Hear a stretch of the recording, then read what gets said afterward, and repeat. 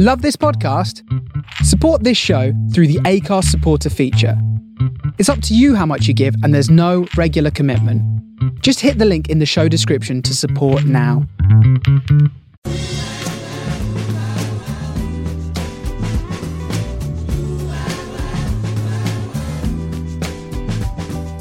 This is the Soho Radio Podcast, showcasing some of the best broadcasts from our online radio station, right from the heart of Soho, London.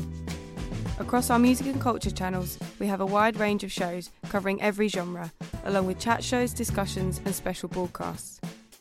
Here is just one of our recent shows. To catch the full show, head to our Mixcloud page or listen live at sohoradiolondon.com. Hey there, world. You're listening to episode 8 of The Insatiable Cool Thing Presents. I'm here with my compadre, Michael Webster. Say something, Mike. Am I insatiable as well? I don't know your sex life. Yeah, no, that's no good, mate. No. You've dug yourself a hole in the first 5 seconds of the show. Well done. No one, yeah, exactly. Yeah. No one wants to know about that. And for those of you that don't know who's speaking right now, it is the satiable Luke Branch. Okay, yeah, welcome to episode 8 of Cool Thing Presents, and we got a fantastic guest today. Today's guest is a top British writer, a BAFTA-winning director, and co-founder of production company Shiny Button. Some of his most notable work includes directing the BAFTA-winning Murder in Successville, and more recently directing and co-writing the BBC One sitcom King Gary, which also co-stars co-writer and lifelong friend Tom Davis. Today, Cool Thing presents James Defrond. Hello, James. Hello, mate. That was nice. Thank you. Did I get anything wrong? I'm just getting used to this over Zoom now. I've never been introduced, so I just enjoyed it. I thought you did very well, Mike. I thought it was very professional. Thank you. I just demand this kind of adulation for the things I do. So thank you very much. An insatiable adulator. Okay, James, thanks for coming on the show. Pleasure. I've been watching Murder in Successville over the last few days. I hadn't seen it before. I'm absolutely in love with it. It's my new favourite thing. So I'm really glad we're getting to talk while I'm so beaming about your work. I'm just going to jump straight in, if that's all right. Yeah. So I've met a lot of people in the film and TV industry, and I think it's fair to say that you're definitely one of the more down-to-earth people that I've met in that industry. So can you tell us a little bit about what life was like growing up for you?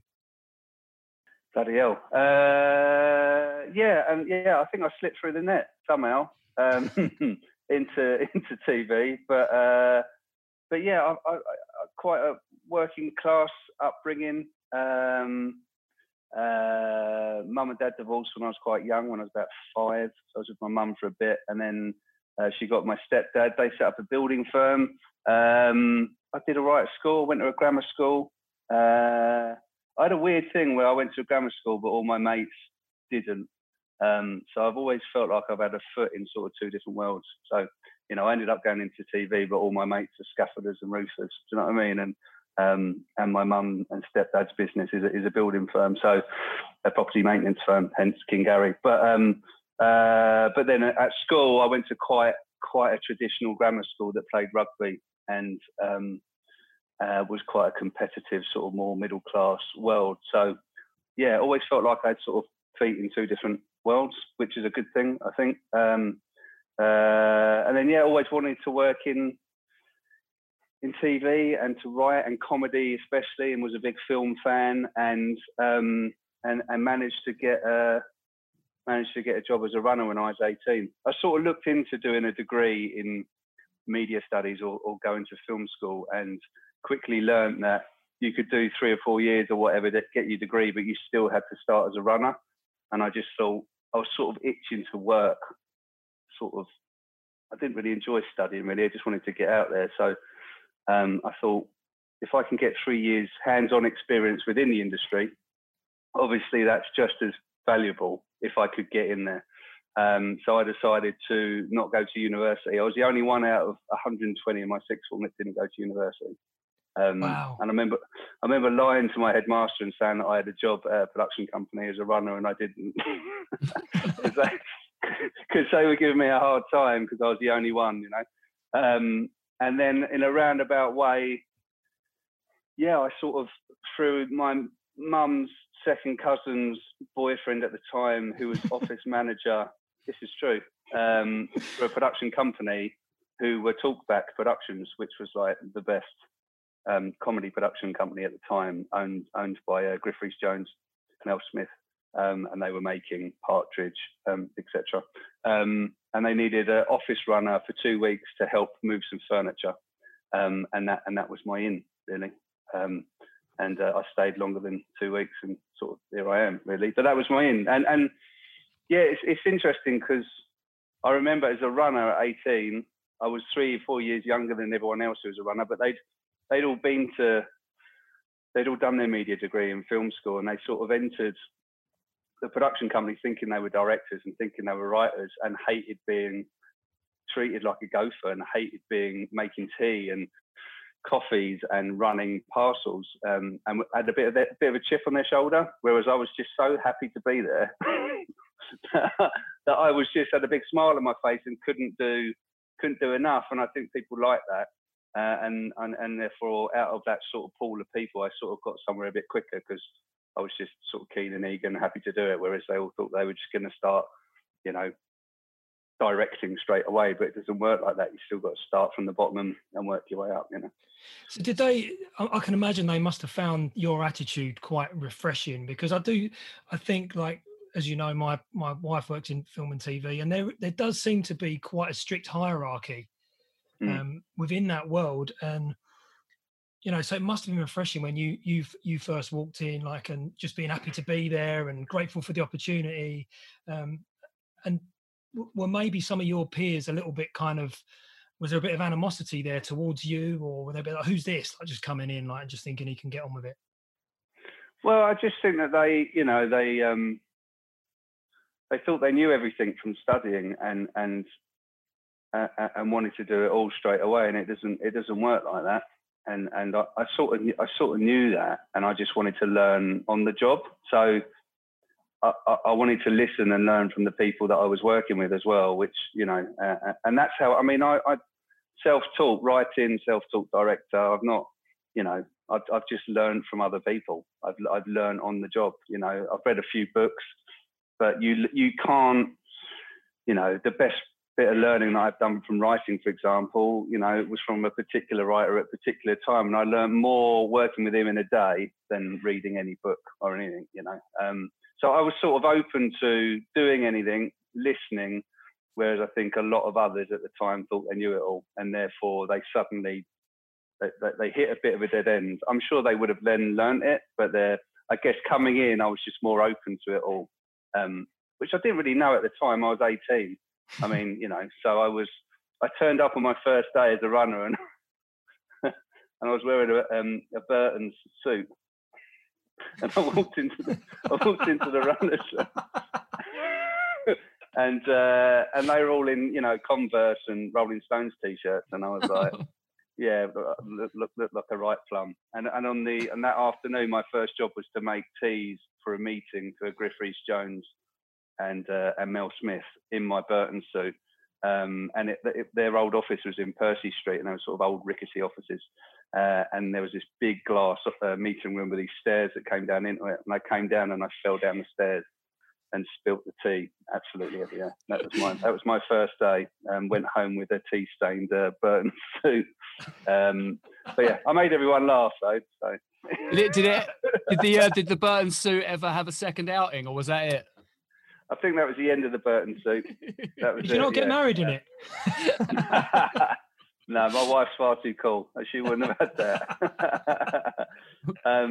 But yeah, so that was my way in, really. And, you know, I was too young to get on a production. So you have to be 21 to get insured to drive on cars. So I ended up going off and being a camera assistant just so I could get onto a film set. And I was a camera assistant for a cameraman for years, and then I was a cameraman, and then I started to film stuff, and then I was like, oh fuck, I don't want to be a cameraman, I want to write. So then I had to take a side step back into production, but I'd learned a skill. Do you know what I mean? So that was sort of my way into it, really. And then I was at Talkback for 7 years. Wow, yeah. But worked my way up through productions, and then my big break came on Bo Selector with Lee Francis. Started to write sketches, and they started to use them. And I was a researcher then, and then became a sort of producer on that show, and did a few of his spin-off shows with Keith Lemon. And yeah, so I sort of did my learning sort of 7 years at Talkback, from sort of 18 to 25, where a lot of people would do that, I guess, at university and stuff. I sort of did it on the job. So as you were kind of like observing different kind of parts of the creative process in making shows, yeah, how long in that journey from 18 to 25, how long into that did it take for you to start to get that real itch to create something of your own in terms of a script?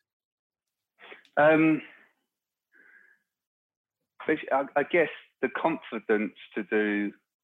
I think it probably took me 7 years to get comfortable in my surroundings, get comfortable with myself in those surroundings. I sort of spoke quite posh for a couple of years because I was surrounded by well-spoken people, and I think it was only around the age of the mid-20s that I was like, well, not that I wasn't myself, but you know what I mean. I was trying to fit in to a world that was still quite foreign to me from where I'd come from. And I think once you sort of start to get a bit of respect from people, and you can start to take comfort in yourself a bit more, and then become confident, and then start to think of your own ideas. And yeah, when I was around 25 and I was working on Bo Selector, I started to write on the side a cartoon series called Blaze and Lionel, which was like it's like a British Beavis and Butthead about two stoner kids on a council estate. And I started to write that on the side, and then I ended up getting it commissioned through MTV, and we ended up making like 20 shorts. That was like my first thing that I'd created and written and sort of directed, and that was on the side of what I was doing day to day on working on productions. That was the first time I sort of had the confidence to do my own thing. But it takes a while, as I say, it took a while to be sort of to have the balls to start to show people your other ideas and sort of go for your own thing, really. But the thing I learned back then, which I still do today, is always have lots going on, always have lots of ideas, and try and keep plates spinning. You know, always have something that could be something scribbled down on the back of, you know, a piece of paper or whatever, but always have a few things going, a few different things going, because you never know in this industry what's going to go, or if it's going to go and then cancel, or whether it's, you know, you never know what's going to be the hit. So I always try to have lots of ideas going. That's a really interesting kind of point, if you don't mind me just drilling down into that a little bit, because obviously with songwriting and in music in general, like obviously I think the pretty much the worst thing that can happen is like overthinking, overbaking, and getting obsessed with stuff. So I certainly, and I know Mike agrees, you know, having multiple things on the go all the time helps you. You literally can't obsess about any of it. You do little bits of daily tinkering with things, and you never quite know what's going to connect and what's not going to. But so that I guess that's an interesting parallel to draw. But I just wanted to ask one more question before Mike jumps back in, which was, you know, because you kind of moved into using the camera, you know, during that kind of period of your life, when you started writing, did you kind of have almost in your mind's eye how it would look and be shot as you were writing things? Was there any synergy between those two areas, or were they separate completely?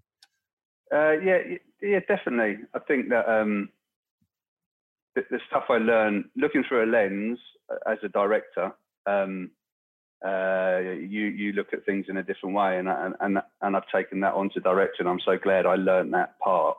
And definitely the scripts that I write now are very visual in the scene directions, you know, because I can see how it's going to be, you know, and I think some writers that are just writers will just, you know, there won't be hardly any scene directions. I probably write too many because I'm getting carried away with in my mind how it'll be shot, but also painting a picture of what a scene is. But definitely very visual in the writing because of my grounding, really, and that's how I see things.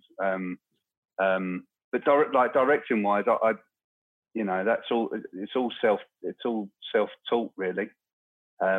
From that, because you just okay, all right. So I need to do a storyboard. I need to, and I still do all of those things. I think I overdo those things for myself because I've never been taught it. So therefore, I know the things that I need to do, and I'll do. You hear about directors, and they don't do any shot list. They don't do any storyboard. They just say, I just walk on to set and I fill the scene and all of that. I can't do that. I need to overthink it so then I can relax on set. And that comes down to not going through film school or going through those things where you've been taught it. So because I've taught it to myself in a way and learned from others, I overdo that bit because I feel like I have to. But I guess maybe I'll grow out of that, as I go on. But I guess it's like working through all of the points that might kind of come back up when you're on set trying to make it. I actually, weirdly, as a bizarre tangent, last night I couldn't sleep and I was watching this thing about Alien 3, about the original script for it, and it was going to be a wooden planet. It was going to be really super cool, and they did the whole script as a visual script.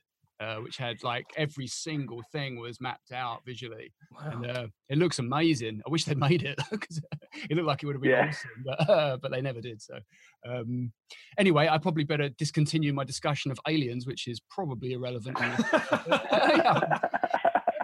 James, so you spent 7 years at Talkback, but you now run your own production company called Shiny Button. Where did the name come from, and what are the benefits of running your own production company?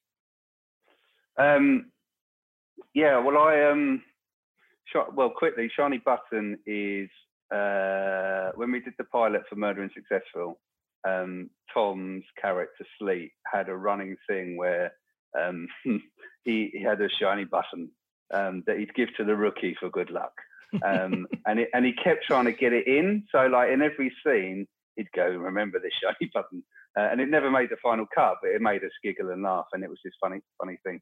So when we set up the company, we were like, let's call it Shiny Button. It's a little private joke for us, but a shiny button is like, a diamond in the rough, that sort of symbology. But yeah, that's why we called the company that. But yeah, having a company, I mean, the in-between bit, so when I left Talkback, I worked for a production company for John Knoll, who was a big agent who looked after Lee Francis and Russell Brand and a lot of big comedians. And then I worked for him for 7 years. So I sort of I started as a producer there, and then I sort of ended up sort of part running that company for someone else.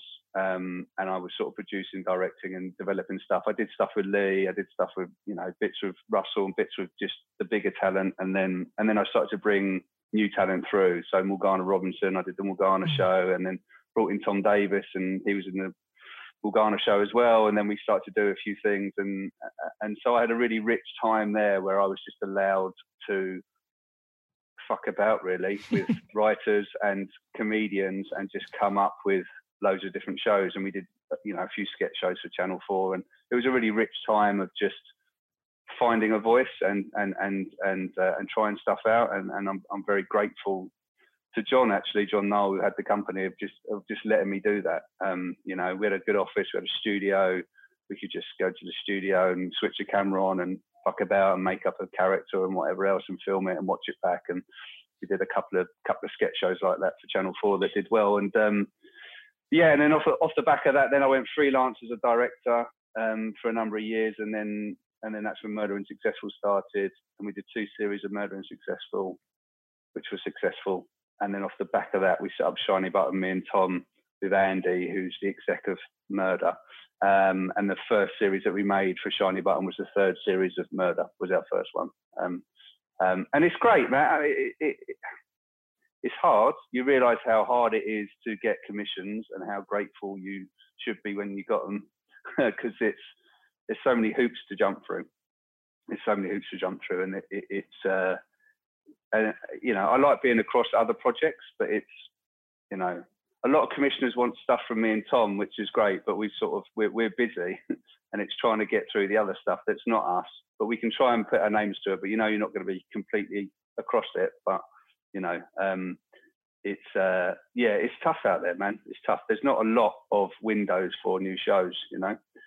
It's that age-old thing of comedy. It's like there's lots of, you know, if you're an established comedy face, then, you know, you get a show really quickly. So it's just trying to get the new ideas through. But BBC Three is great for that, you know, and BBC Three was great for Murder and Successful and, you know, all the other sort of big hits that have come through there. You know, James, Channel 4 used to be like that, but it's not anymore. Really.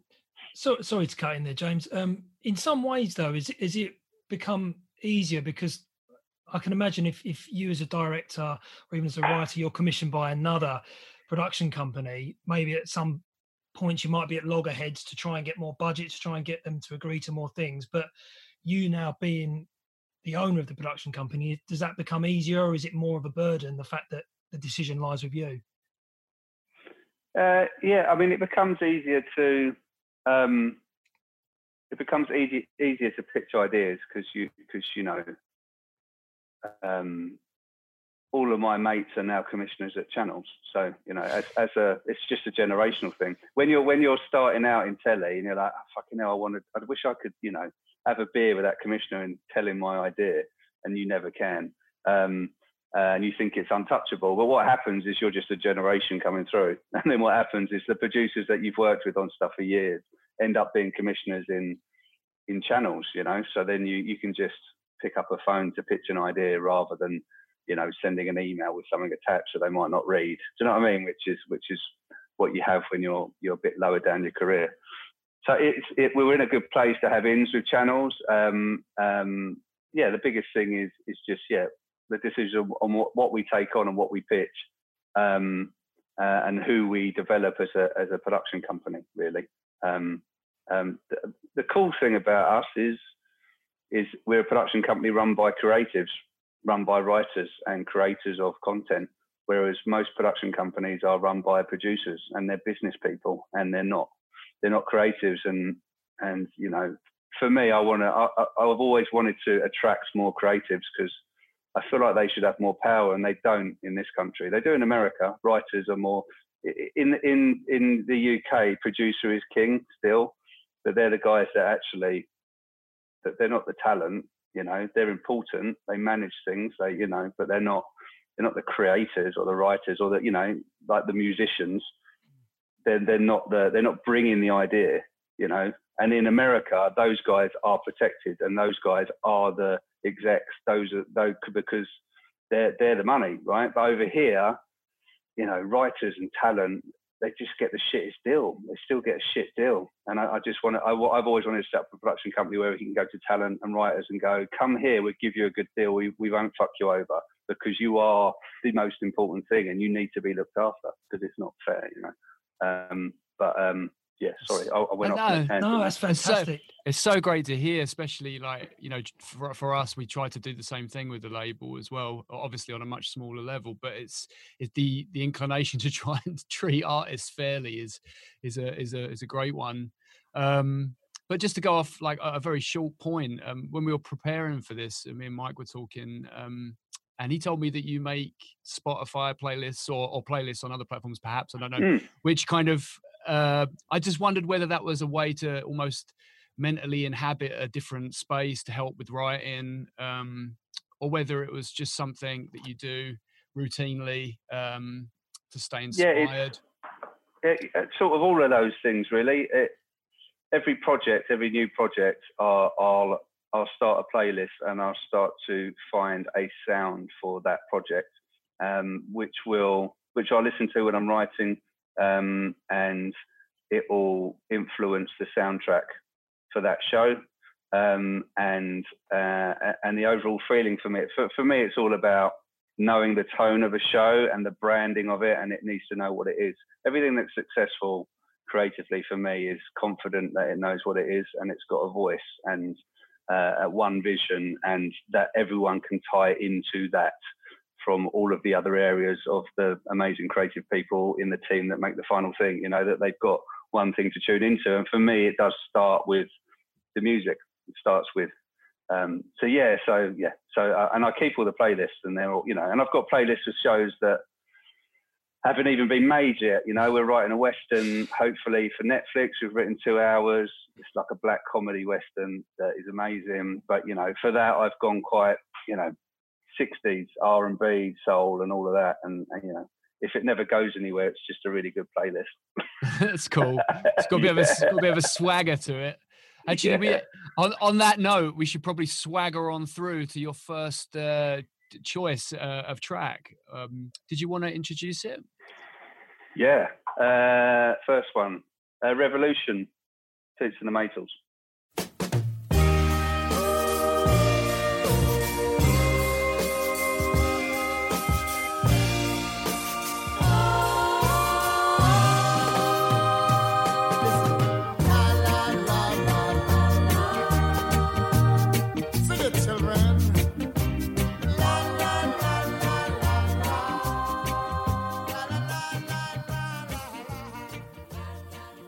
James, it would appear, correct me if I'm wrong, but the Murder in Successhall is largely improvised.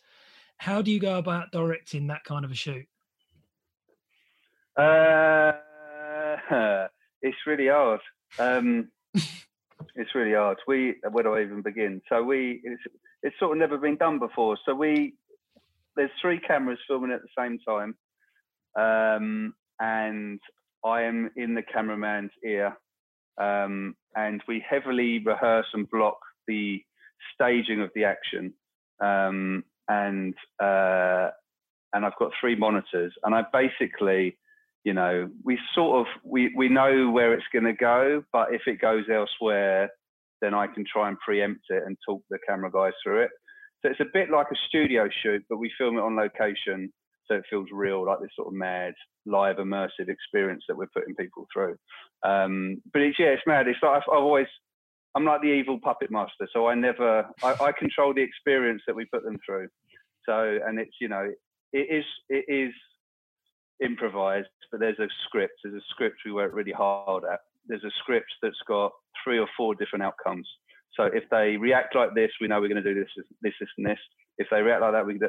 Sometimes they don't do any of those, and we rely on the brilliance that is Tom Davis as our shepherd to sort of bring it back onto the beats where we know how to get out of the room. But there's a, you know, it's heavily rehearsed.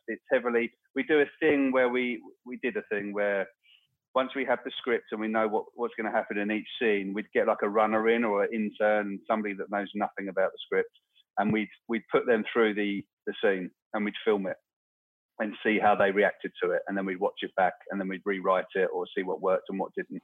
So it's like a whole process to get that gold, you know, but having it so if there isn't some improvisational ad-lib gold, we've still got funny lines. It's still a funny scene. There's a funny character. There's a funny impression. There's a, you know, Sleet's going to be funny in it because of this. So it's a real process behind. I think there was a lot of shows that happened after it. Just thought, improvisation's easy. You just, because you get a load of improvisers in, and they just make it up and be funny. And it's like, no, that you need to give them stuff. You need to give them a skeleton to spark off to get that you know, that the improvised stuff. You can't just make it up on the spot. It's not fair on them, and you don't get the stuff. So it's quite a carefully constructed show, which then looks quite rough around the edges, you know, which it sort of is, but it isn't. But it's what we sort of, you know, we made a decision. I think the first cut I did was so funny, and I was like, we need to show that this is improvised. So we left in the laughs and we left in bits that were rough around the edges, just to make it feel, you know, that it was all happening in the moment rather than it was all, you know, scripted.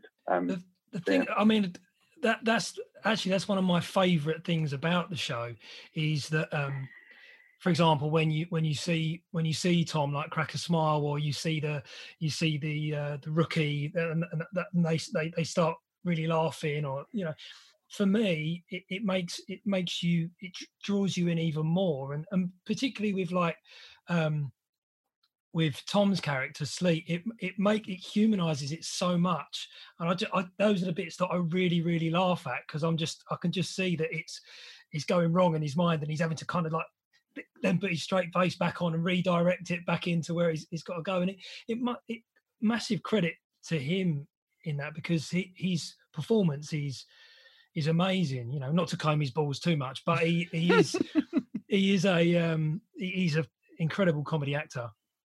He's amazing, and it for his breakout show, it literally is catered for all his strengths, because he's an amazing character comedian, and I don't think he gets enough praise for the amount of different characters that he's done. You forget, you know, Gary is a version of Tom, but you know, he's done so many different characters that over the years.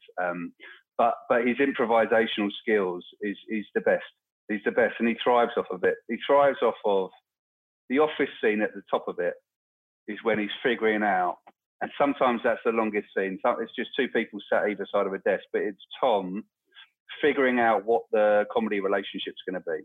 So someone like Deborah Meaden comes in, and immediately he's like, right, I've got this. She's gonna take this so seriously that if I'm a big bozo getting in the way of her cracking the case, she's going to get pissed off. And, you know, if I offend her, that's going to be funny. Like, all of those things he's sussing out in the opening scene.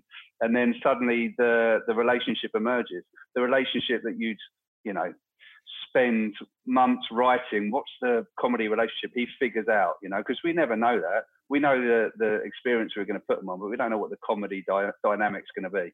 And he susses that out. And then that sets the style of how they're going to be together, you know, and that's very, very clever. And yeah, and the laughing, the leaving in the corpse in is what for me will make it the funniest show that I'll ever make, because it's another layer on top of the comedy. It's another layer on top of the scripted lines of the character performances. It's the corpse in that's so infectious, you know, and I had to fight for that. So first series, BBC, I was like, we need to, going back to the, you know, people believing it was improvised, I was like, we need to leave some laughs in, and they didn't want to do it, and I had to fight for it. I was like, trust me, I mean, they're funny, but it just sells that it's improvised. And then I think we had a rule on season one that's, I think if you watch it, Sleep doesn't go. Tom doesn't go in series one. But series two, we started to leave in his corpses as well. And then by series three, I mean, yeah, the wheels had fallen off. He was talking to the cameramen and all sorts, you know. the fourth wall had been completely fucking broken. But yeah, man, that's why it's so joyous, I think. It's a combination of Tom, the brilliance of Tom being able to carry it. And we're making an American version at the moment. Well, the Americans are making it. With an American Sleep, and you know, I said to them, you got to find someone as good as Tom, because you know that actor's got to carry that and be able to shepherd them and improvise and be funny and stay in character. All of those things that are going on is not an easy job, you know. How well do you think it will translate like across in America? I don't know.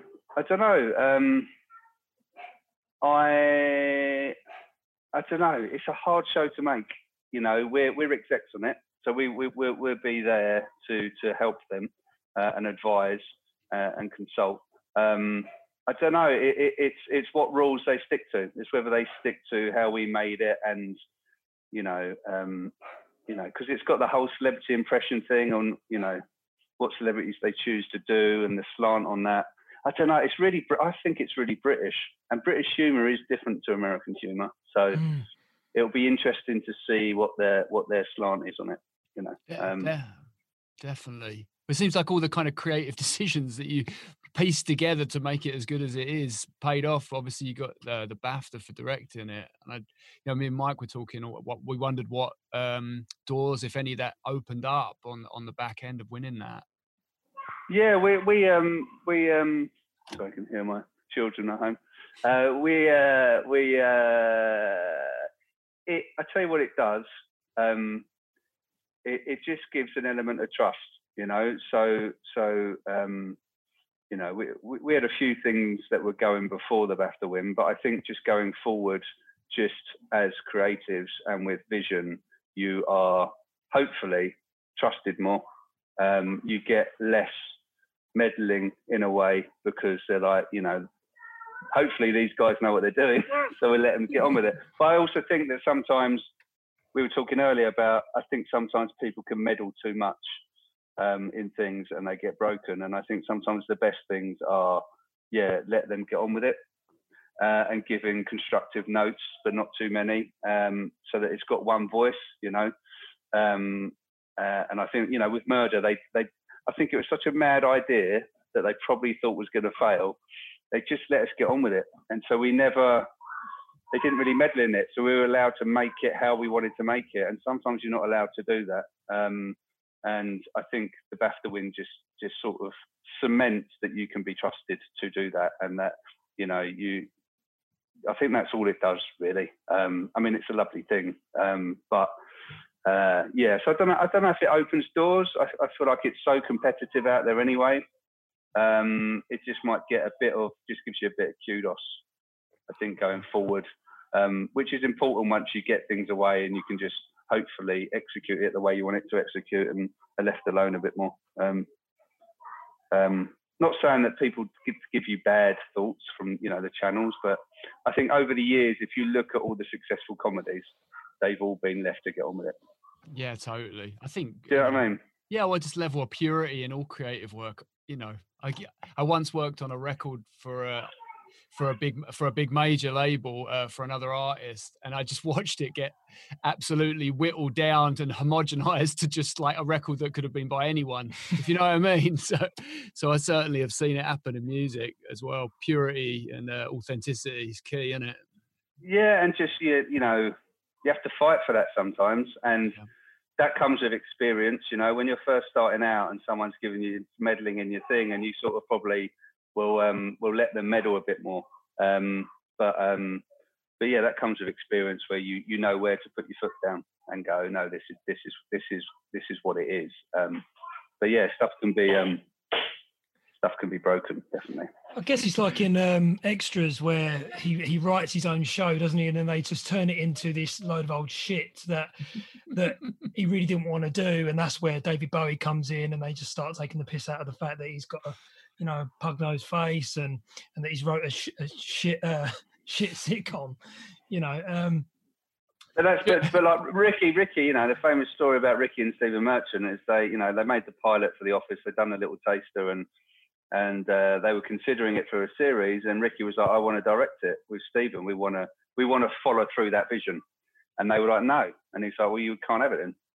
And then in the end, they buckled, and it's the fucking best thing that's ever been made, because they were allowed to carry throughout that vision, you know, which directing something allows you to do. You know, if you've written something, if you direct it, you can follow that vision through, you know. There's going to be no fucking around with it, you know, and that's the biggest example, I think, of just letting people get on with it, you know, but still giving constructive guidance, but not meddling too much, you know, and people having opinions because they feel they have to, you know, to justify their position. Have you seen series 4 of Seinfeld? To go off on another tangent. Yeah. Where they write the show inside the show. Yes, brilliant. They have to keep getting notes off of NBC. It's a show about nothing. What does that mean? You know, like it doesn't mean, no, it's nothing. It's just so funny. Yeah, anyway. So we want to talk a little bit about King Gary now. So you wrote King Gary with Tom Davis. Yeah. Can you tell us a bit about your writing process with him, and how does it compare to either you writing on your own or you writing with someone else? Yeah, I mean, me and Tom have been mates since we were 15, so there's a shorthand there that you can't buy, really. So writing wise and making each other laugh wise, and that's sort of what you do when you're writing. You know, I'm writing the Christmas special at the moment, and you know, we'll write a load of beats, we know what the story is, and then we divvy up scenes. Sometimes we go, you take part 1, I'll take part 2, or you know, you do that scene, you'll do that scene better than me, and whatever else. But I'm trying to make him laugh. I'm trying to, when he reads my scenes, you know, in my mind, I'm trying to make him giggle, you know, and because we've got that connection. So that's just a special thing, really. And King Gary is very much about a world and characters that we know collectively, family and friends that we know. And so it's a bit special, really, because it's not easy to write, because it's a family sitcom and they're really fucking hard and everyone wants to fucking hate it. So it's a hard one to crack. But for us, the success will always be the characters and them shining through. And I think if you can nail that, then and then being relatable, you know. So we you know, we have a rule. We literally today got our first draft down. So we've divvied up scenes and we've just splurged, and it's 47 pages long. The final one that we hand in will be around 30. So there's like, you know, there's like 17 pages of stuff that will go across it. But we sort of got a rule where we get it down, and don't be scared to get it down. And then we work it out, because once you get a script down from the beats of it, you see what's working and what's not, and you can see it clearly. And for us, we can see what needs doing, and no one's ever going to see that draft apart from me and Tom, and no one ever will, you know. And there'll be bits that don't work, and there'll be bits that do, or bits that don't work, but show us areas where it can be improved. And you go, oh no, actually you can start with that and do that, you know. But unless you get it all out, so that's always been our number one rule. And Tom works as just a funny man. He works with a script in front of him, because then he can spark off. It's a bit like improvising. He can spark off the words on the page. So you know, once he's got the words on the page and we do a script read through, he'll just be sparking on more funny stuff off the funny stuff that's on the page, you know. So his brain works better like that. You know, he's amazing with dialogue. He's probably better than me. I might be a little bit better on story and structure. So we sort of complement each other, really. You know, and you want him, you know, not now because it's all done over Zoom, but you want him to have a day where he's up on his feet just being a funny fucker, and I'm the one typing it down. Do you know what I mean? And you want to allow that. So just how creative partnerships work, you know. But it's, you know, he's great at taking on other characters because he's a character comedian. So, you know, when we're writing Gary's dad, he can be Gary's dad in the room, you know, because he can get that voice, and then I know how to write that voice because I've heard it from Tom before we cast Simon Day, you know. So it's, yeah, Gary's a special one with regards to writing, but you know, we've got like 5 different things that we're writing at the moment, some that are commissioned, some that are on their way, hopefully, and they're all so varied, with, you know, comedy, thriller, western, and we just like to push ourselves and always be quite ambitious and take on different genres, and hopefully always have our sort of comedy voice in those different genres, you know, to mash it up and go, you know, that trying to get a clear comedy tone that's our thing. Do you know what I mean? But yeah, so Gary's a joy, really. I've been writing something else and it's really hard. It's like a comedy thriller, and there's twists and there's turns, and it's really fucking complicated plot. Whereas Gary is just, you know, I said to Tom, we've had like 5 months of writing this other thing, and we've just gone back onto Gary, and it's like meeting an old mate in the pub and having a pint. You know, it's just, oh yeah, this is nice. That would be nice, wouldn't it? yeah, I know. Would be nice anyway. It's what we're all dreaming about. Yeah, tell me about it. Altar I've got. Well, in the pursuit of moving things forward, we should probably have another tune. Can you remember what your second choice is? Dire Straits, Money for Nothing. Yeah, boy. It's an absolutely fantastic tune. Before we play it, can I just ask you a bit about it? Like, what made you select this song? Because it's at the end of Murdering Successful season 2. Is that right? Well spotted. Yeah, I watched it last night. Well, I used it in the pilot. So we made a pilot of Murder Unsuccessful, and it was such a fucking mad idea. Murder mystery, improvised, celebrity guest. Like, it was just such a mad mashup of things. Film noir, you know, in this sort of mad sort of Sin City world. And is it going to work? And one of the things I wanted to do at the end was the bromance, you know, the sort of cop story that happens across it, and they're all different dependent on the relationship with the rookie. And at the end, have a really good feel-good song, and something that captured those feel-good endings in 80s movies was where it came from. You know, like the end of Beverly Hills Cop, or Romancing the Stone, or like, it was always like feel-good and just made you feel nice. And I wanted to try and capture that. And I used Money for Nothing in the pilot. So at the end, they've guessed who they think it is, and then they walk off into the sunset, and I had that drop, and it just worked.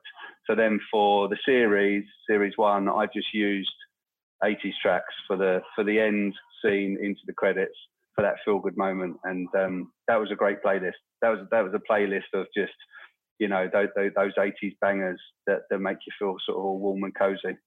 I love it. It really reminds me of being a kid and trying to like push myself into the TV screen, just like in the video. That's all I wanted to do, is literally go into the television screen. Yeah, but it's you know, so when I was a kid, I was like 5 or 6. My mum, dad divorced, and I lived in a flat above an antique shop next to a video shop. And my mum worked in the travel agent 2 shops up. And most of my sort of, from the age of 5 to 10 was just spent watching videos. And it was that rich 80s time. So I just watched, my childhood is just 80s movies. So those sort of songs that were in there were sort of ingrained in me. Yeah, Money for Nothing was the first one. So we used it in the pilot, and then like used some great ones in series 1. And then I wanted to try and get it in there somewhere, and it worked well in the end of series 2. Is it when he's in hospital? You directed it, yeah. Mate. You should tell me. I think it is. Yeah, it's the hospital one. It is, yeah. Yeah. Okay, let's hear it. Money for Nothing by Dire Straits.